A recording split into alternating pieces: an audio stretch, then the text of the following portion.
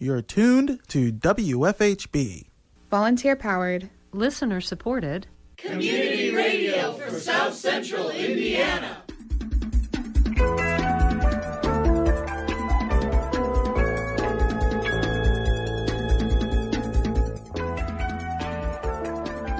Good afternoon. Reporting for WFHB, this is Cade Young.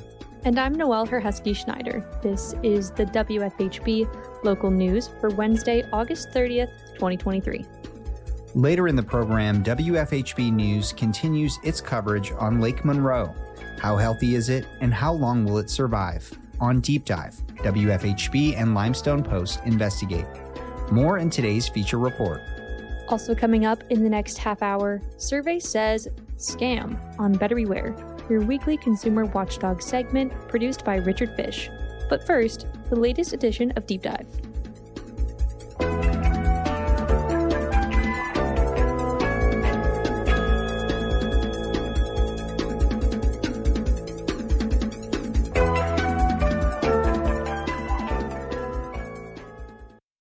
This is Deep Dive. WFHB and Limestone Post investigate, where we look into issues regarding health, housing, and the environment that directly impact residents of Monroe County. We are looking into the Lake Monroe watershed and the water quality. This week, we will look into pollutants in the watershed. According to the Friends of Lake Monroe Watershed Management Plan, pollutants such as fertilizer, animal manure, sediment, and septic system leakage wash into the lake when it rains.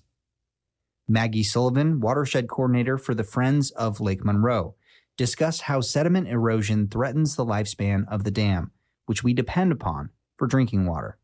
So rivers and streams by nature move sediment. That is just part of the natural system, is it takes that sediment and moves it downstream.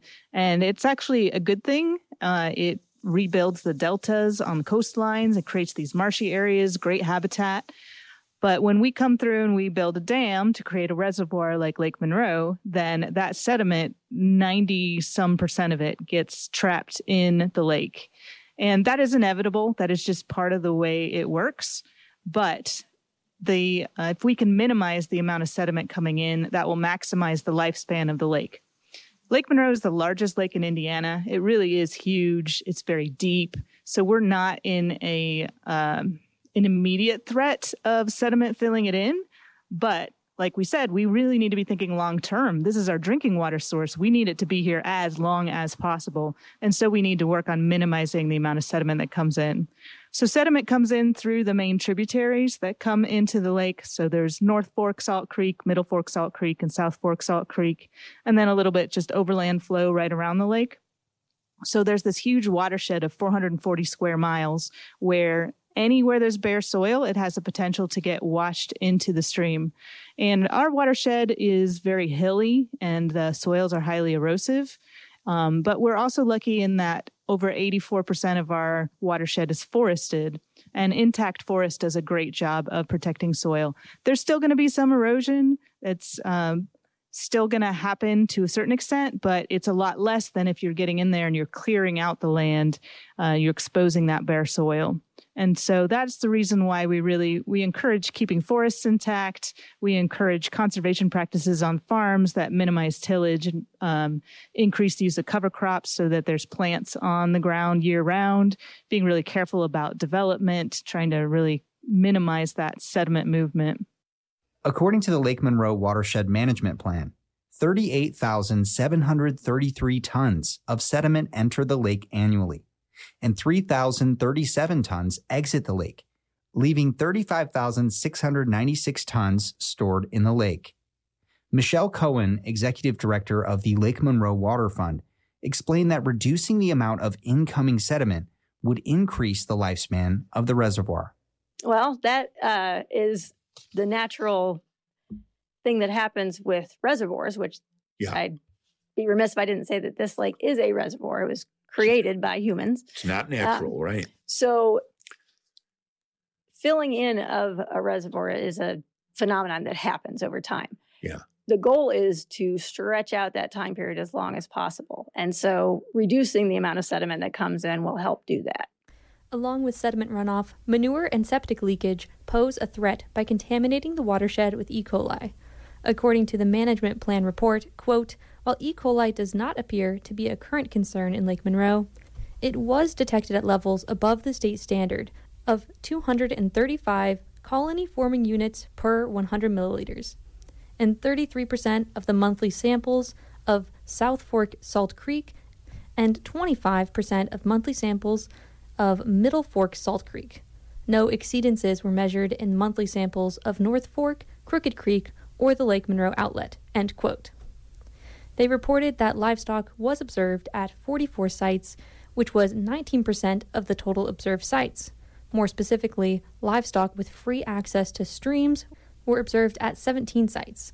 They detailed that the livestock operations tended to be small, with the larger operations taking place in the Middle Fork and South Fork sub-watersheds, where the E. coli levels were found to be higher. They reported that the livestock consisted of a variety of animals, including cows, horses, goats, and donkeys. It also noted that there are at least 2 exotic animal farms in the watershed. In addition to animal fecal contamination, the Lake Monroe Watershed Management Plan report looked into septic system leakage, one of the primary concerns being older septic systems failing and contaminating the watershed. Quote, septic system failure is likely to increase in frequency as systems age. BCRSD, also known as the Brown County Regional Sewer District, reviewed septic system records in Brown County and estimated that 50% of the 7,700 septic systems in Brown County were installed prior to 1990. Assuming this is true throughout the watershed, 4,548 septic systems in the watershed are over 30 years old, and the average septic system life expectancy is 25 years. Proactive education and outreach can help households and businesses identify and address septic system issues promptly, protecting water quality in streams and water bodies throughout the watershed, end quote.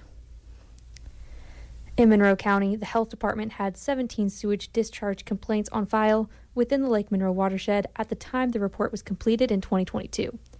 The management plan report suggested that this underrepresents the septic failure rate since the health department relies on complaints to identify leaking septic systems, saying, quote, additional failing systems may be undetected because they have not caused ponding or odor issues that impact neighbors, end quote.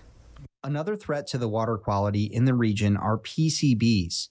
According to reporting done by writer Michael Glab in the Limestone Post, researchers and activists discovered that the Westinghouse Corporation was responsible for the dumping and runoff of millions of gallons of PCBs, or polychlorinated biphenyls. PCBs have since been identified to have a range of toxins, carcinogens, and other harmful effects. The U.S. Environmental Protection Agency banned the use of PCBs in 1979.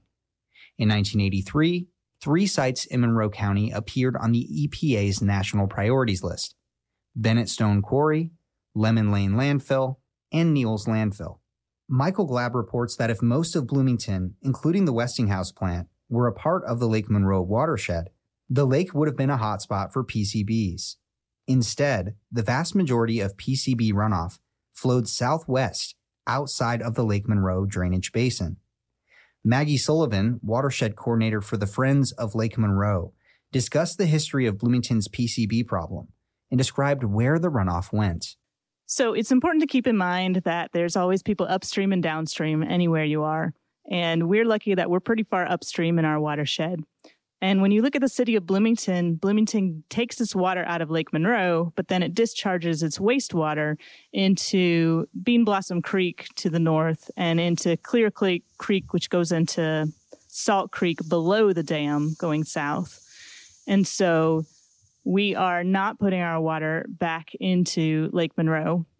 And that is a good thing, particularly because here in Bloomington, we have this historic issue with PCBs. This was in the 50s and 60s. Westinghouse was using PCBs as part of their manufacturing capacitors, electronic equipment. And people didn't understand back then how unhealthy they were, that they're carcinogenic. They're very persistent in the environment. They don't break down. And so a lot of it was, they'd when they cleaned the factory, they would wash all that stuff down the drain and into the sewer system. And so it went through the sewage treatment plant and then on into mostly Clear Creek and Lower Salt Creek. So when you look at the maps of where the PCB concentrations are high, there are places in Bloomington, like landfills. There was also an issue with people would take the capacitors home and dump out the oil. Not understanding that was a really bad idea. So you've got pockets of contamination in different places, but a lot of it is concentrated in that wastewater stream. So it was the Winston-Salem sewage treatment plant is not there anymore because it had such a high concentration of PCBs that it was shut down in order to remediate it. And they built another sewage treatment plant down the Dillman wastewater treatment plant. And so that area and all down Clear Creek and then Salt Creek, and then that flows into the White River down by Bedford. And so Bedford has been dealing with a lot of the PCB issues. I think they also had some manufacturing down there as well. I'm not sure. You double check me on that. But a lot of the issue, there was an awful lot of cleanup in Bloomington, don't get me wrong, but it didn't impact Lake Monroe. And it did impact communities further south, further downstream from us, just because of the way our wastewater is disposed of. Even after it was treated, the PCBs were something that was hard to get out of the water. City of Bloomington Utilities Director Vic Kelson says that PCBs were never found in Lake Monroe. However, he said that PCBs went further downstream due to the fact that most of Bloomington is not in the Lake Monroe watershed. The PCB plants, the treatment plants that are still operating, they're monitoring it all the time. I don't think we test our drinking water for PCBs. PCBs were never found in Lake Monroe, so and their disposal has been prohibited for a long time. So, but we don't have that in Lake Monroe. In fact, we didn't have it in Griffey either. Well, that's probably because most of Bloomington is not in the Lake Monroe watershed. Exactly, yes. So it's going farther downstream if there is any soil runoff of PCB. Yes, that's right. And if and the Westinghouse is still operating treatment plants at a couple of locations in town, and they collect their data there on a regular basis. One of those three sites, the Bennett Stone Quarry, was up for discussion during a Monroe County Commissioners meeting back in August of 2021. Indiana University Associate Professor in the O'Neill School of Public and Environmental Affairs, specializing in environmental toxicology and chemistry, ecological and human health effects of pollutants and chemicals, and risk communication, Diane Henschel presented on the risk of opening up Bennett's Quarry to the public as a park. Henschel was contracted by the commissioners to investigate whether or not the quarry still had a hazardous level of PCB contamination. There is a question right now about buying some property that surrounds one of the very recently delisted Superfund sites in Bloomington, or in the county for this particular one. And I think I'm relevant, and I think I was asked because I'm both a risk assessor and a toxicologist, and because I've been participating in some of the citizen oversight of what's going on with these sites since pretty much I got here. So I participated in the Citizens Information Committee meetings and discussions from the early 90s. So I was asked to look at the Bennett's Quarry as a possible park project and think about potential health concerns. And I brought in two of my current or former students to help out. Henschel explained that PCBs are trapped in the limestone bedrock, and because of our karst topography, which is, according to the National Park Service, the, quote, type of landscape where the dissolving of the bedrock has created sinkholes, sinking streams, caves, springs, and other characteristic features, end quote, it is not possible to completely get rid of PCBs. So this is, CBS is one of the PCB contaminated sites. There are still PCBs in the bedrock. You cannot get rid of PCBs from our bedrock. Our bedrock is karst limestone, which is full of crevices. It's kind of like a very cracked Swiss cheese. And the PCBs are in there. and there's never been any consideration of trying to get them out, because the only ways to get them out would actually just push them further around into the bedrock and spread them out farther. So the PCBs are there and stay there. And as a result, any evidence that I've ever seen says that we have, at least at some of the other sites in Bloomington, PCBs continue to wash out of our bedrock during flood times. So post-rain. In addition, there's a host of quarries. There's quarries literally on every single property. The quarries are pit quarries, so they tend to have steep sides. They are not walk-in quarries. And most of them, as far as we can figure out, are filled with water. Henschel explained that flooding in the region is likely to increase, and with it, release PCBs in the bedrock. We were asked to give our opinion, our professional opinion of what the potential hazards are, considering the park visitors, the park employees, and we also considered the surrounding residents. So recognizing that the PCBs are still in the bedrock, washes out in the flood. The other thing that we want to point out is that we are in a part of the country, and in fact, in a part of the county that does have FEMA 100-year flood zone. And in fact, the 100-year flood zone is this wonderful quadrant down here, is listed under FEMA as a FEMA 100-year flood zone. And should anybody be surprised, we are increasing our flood likelihood and our precipitation, and this is going to continue over time. So flooding is going to get worse. And so flooding could spread from that 100 years flood zone onwards.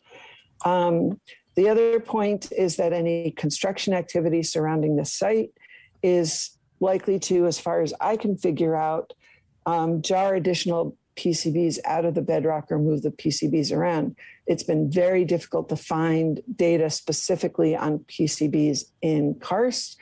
There's a small amount of data on other contaminants, volatile organics in karst, and that indicates that, yes, indeed, the vibration that's transmitted through construction activities such as buildings or road building activity does affect and transmit to bedrock and can affect what's in the bedrock.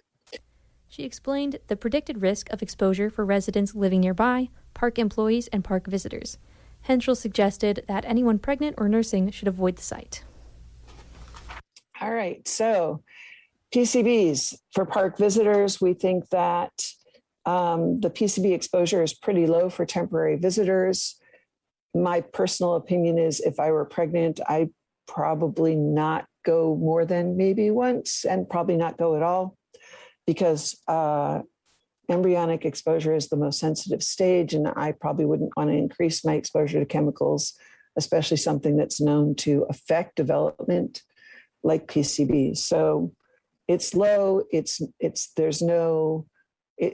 by no means, as far as we can figure out, is likely to hit that a hazard concern level for non-cancer or cancer, but also recognizing that exposure is effectively on top of everything else everybody's exposed to.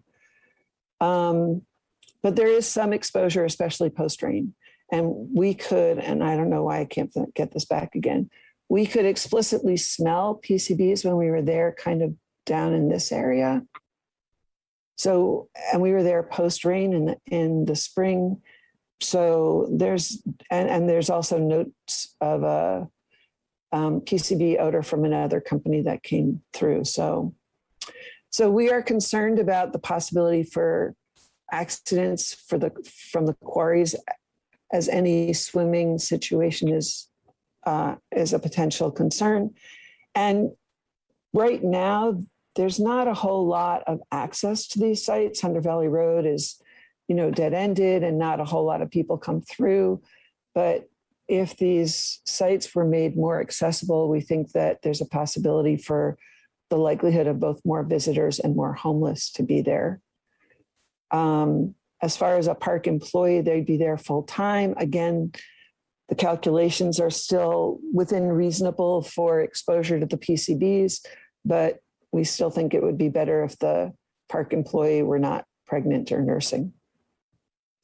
In terms of the surrounding residents, and particularly the people that live north, there are likely to be some PCBs in the fish continuing over time. If you are one of those people that like to fish in the creek and eat the chub, then you are likely being exposed to PCBs. If you walk along the creek, especially post rains, you are likely being exposed to some levels of PCBs. At this point, the amount is probably not a whole lot, but it is something to consider whether or not there are concerns about it in the future with additional flooding and additional washout. Sullivan also touched on the PCBs and said that Monroe County's karst geology makes it hard to track the movement of chemicals underground. She described how this makes it difficult to determine the presence of PCBs. Much of Monroe County has what we call karst geology, and that means that we've got limestone bedrock, and limestone will erode. Water erodes limestone over time. So underground, there's all these little channels and caves, and we've got sinkholes in this area, and that's basically where there was a cave that collapsed and made a sinkhole. So it's very hard to track the movement of chemicals through karst geology because there's all these little pockets of actual open space underground, as opposed to if your bedrock geology is sand and gravel. You know how things are going to move more or less. And so one of the issues with things like PCBs that are trapped in a karst geology is there might be pockets of it that is sitting in little pools underground, and then when the groundwater table rises, it can wash those out, but then the groundwater drops again and some of it's left behind. So you can have these bursts of chemicals that appear based on the water movement. And groundwater is connected to surface waters, connected to storms, and so it all ties together. So that makes it really hard to predict and to evaluate if you've got a chemical spill like PCBs. Is it gone? Maybe until the next flooding, or maybe it's totally gone. It can be really hard to make that call. So the other story I wanted to tell is I was talking about the Winston-Salem treatment plant had these PCBs accumulating in it, and EPA said, okay, we got to shut this down. You guys have to build a new treatment plant. And so the city looked at a variety of potential options, and one of the ones they looked at was putting a sewage treatment plant here near the dam of Lake Monroe. And many people speculate that there was a lot of support for that because it would have allowed sewer lines on either side of the lake, which would have allowed a lot more development right near the lake. There was also the issue that they needed to have a very large, I think it was a 10-inch diameter pipe to collect all the sewage from the city and get it to this treatment plant. And because we have this bedrock that's relatively shallow, they couldn't figure out how to put it underground. So the proposal was to put this pipe in Clear Creek and run it down Clear Creek to the wastewater treatment plant. And a lot of people stepped in to intervene and say this is a terrible idea. We should not do this. Charlotte Zitlow being one of the leaders. She was also very involved in opposing the PCB incinerator project. So I think it's really interesting to think about how individuals in the community can make a huge role in how community decisions are made that have huge implications years down the line. In addition to PCBs, the management plan report shared findings from the City of Bloomington's Utilities 2020 Annual Drinking Water Report, which states chemicals such as barium, atrazine, hexachlorocyclopentadiene, diethylhexylphthalate, nitrate, lead, and copper have been found at low concentrations in the water supply. They attribute the presence of atrazine to runoff from herbicide used on row crops and attributed the presence of hexachlorocyclopentadiene and diethylhexylphthalate to non-point source pollution, for example, fertilizer, septic systems, sewage, or erosion of natural deposits. As for the lead and copper levels, the report found, quote, lead and copper were also detected in the drinking water in all years. Copper levels ranged from 0.017 parts per million to 0.037 parts per million, well below the EPA regulatory limit for drinking water of 1.3 parts per million. Lead levels range from 4.9 to 7 parts per billion, with an EPA action level of 15 parts per billion and a target of 0 parts per billion.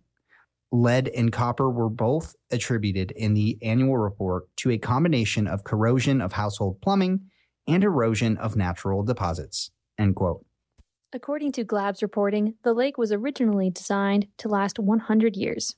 Vic Kelson said he believes the lake will last beyond its predicted 100-year lifespan. However, he notes the reservoir won't last forever. A lot of times people will talk about the life of a lake based on what they think sedimentation rates will be until it's filled up enough that you probably can't use it very much anymore. I don't know that the 100 years really means 100 years. If I look at the intake, we actually had divers at the intake a year or so ago because we're getting ready to replace the bar screens at our intake. They keep things like fish and sticks and things like that out of the pumps. But the divers didn't see a lot of evidence of significant siltation at the intake structure itself. But upstream in the Morse Creek drainage, you do see it. So I don't know what that means. What it means to me is that no reservoir will be there forever. Maggie Sullivan agreed that the 100-year lifespan of Lake Monroe might be misleading. In any case, she said the longevity of the lake should be a prime concern. People talk about Lake Monroe only having a 100-year lifespan, and that's kind of a misnomer. The way it works is when you have a big engineering project like that, you come up with a time span and you look at your costs over the lifespan of that structure. And so 100 years is a pretty common one for that. But as I think was in the Michael Glab article, from someone from the Army Corps of Engineers was talking about, if you properly maintain a structure, it'll last a lot longer than that. It is an important thing to think about. This is a constructed lake, and there is infrastructure that has to be maintained for it to stay a lake. And I think we as a species have a hard time thinking long term. So, 100 years kind of sounds like a long time. But then when I tell you it's been 60 already, it's like, oh, wait, no, this is starting to feel real. Tune in next week to hear more about Lake Monroe, how healthy it is, and how long will it survive. To read the full article written by Michael Glab and photography by Anna Powell-Denton, visit limestonepostmagazine.com.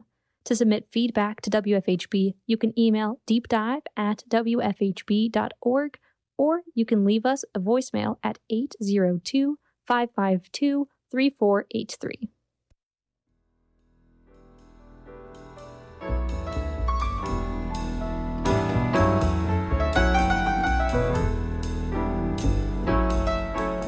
Up next, Survey Says Scam on Better Beware, your weekly consumer watchdog segment on the WFHB local news.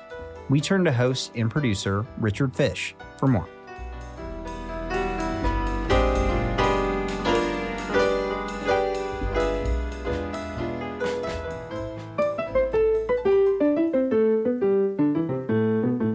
Welcome to Better Beware. Here's your consumer watchdog from WFHB Community Radio with the latest information and helpful hints designed to keep your head out of the clouds, your feet on the ground, and your money in your pocket. Survey Says? That's a catchphrase from a long-running TV game show called Family Feud. Maybe you've seen it or turned it off. I have. Well, these days there are a lot of surveys going around on the internet, and some of them are very nasty scams in very sophisticated packaging. For instance, you can get an email that supposedly comes from Apple asking you to complete a survey and in return offering you a Samsung TV for only $1. It's colorful, it's well-written, it's exciting, and it's a total rip-off.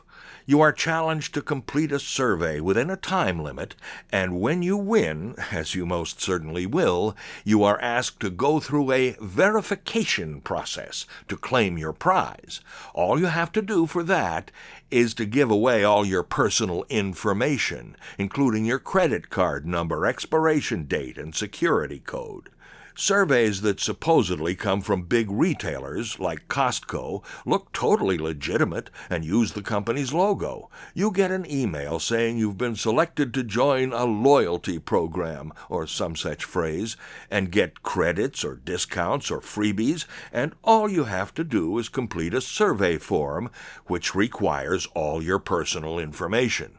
There are phony surveys about COVID vaccines, which do not come from the vaccine makers.